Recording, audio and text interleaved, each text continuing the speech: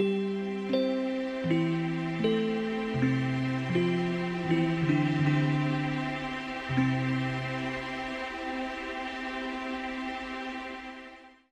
I'm Pastor Amy Little on this fourth Sunday in Advent, December 18th, 2022.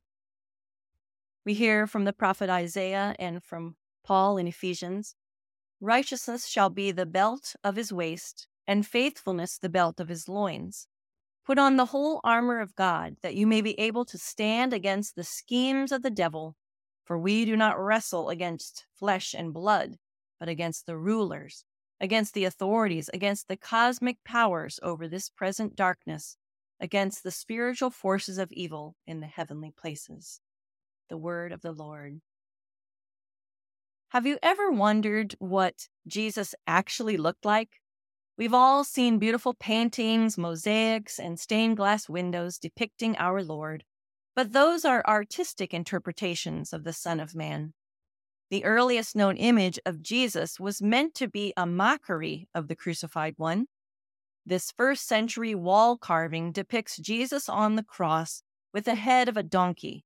A man is looking up at the figure on the cross, and it is this man who is being made fun of for worshiping Jesus of Nazareth. The next oldest image of Jesus was found in a catacomb near Rome. In this 3rd century paint-on-plaster image of Jesus, he is healing a paralytic, who then gets up and walks away. But the first image to give us any kind of sense of Jesus' face is a painting on plaster entitled The Good Shepherd. This one is also from the 3rd century and has a young, clean-faced Jesus carrying a lamb on his shoulders. What image of Jesus does your mind's eye create when you hear the words of Isaiah and Paul describing Christ as the one who wears righteousness as a belt or a breastplate? Yes, these are metaphorical descriptions of our Lord, but they carry an important truth for us who follow Jesus. When Paul says we are to put on the full armor of God, fastening the belt of truth around our waists, carrying a shield of faith, and putting on the helmet of salvation, he is encouraging us to trust Jesus and to wear him like a garment. As he says in Romans 13:14, put on Christ.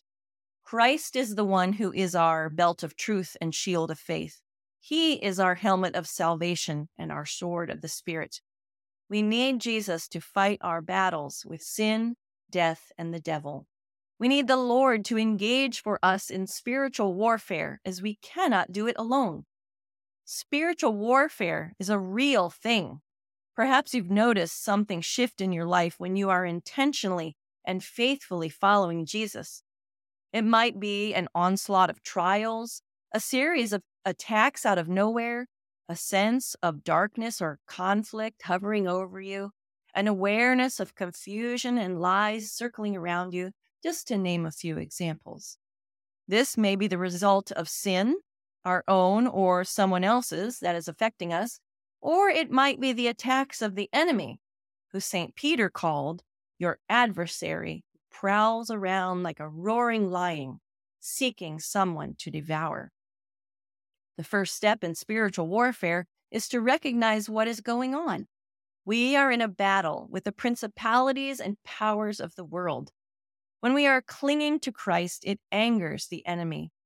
But we have the Lord, who is our strength, who, as Martin Luther wrote, "Did we in our own strength confide, our striving would be losing.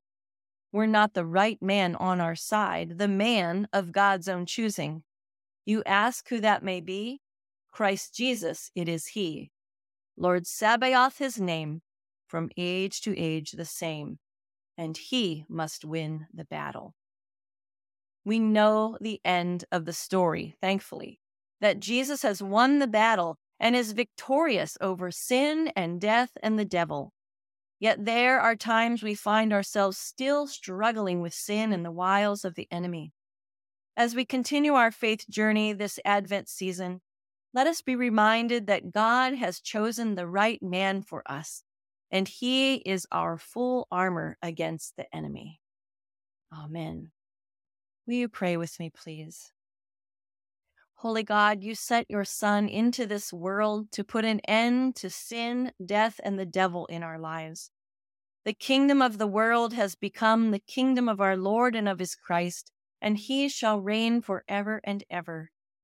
May we always trust in Jesus, who is our strength and shield, who has already won the battle.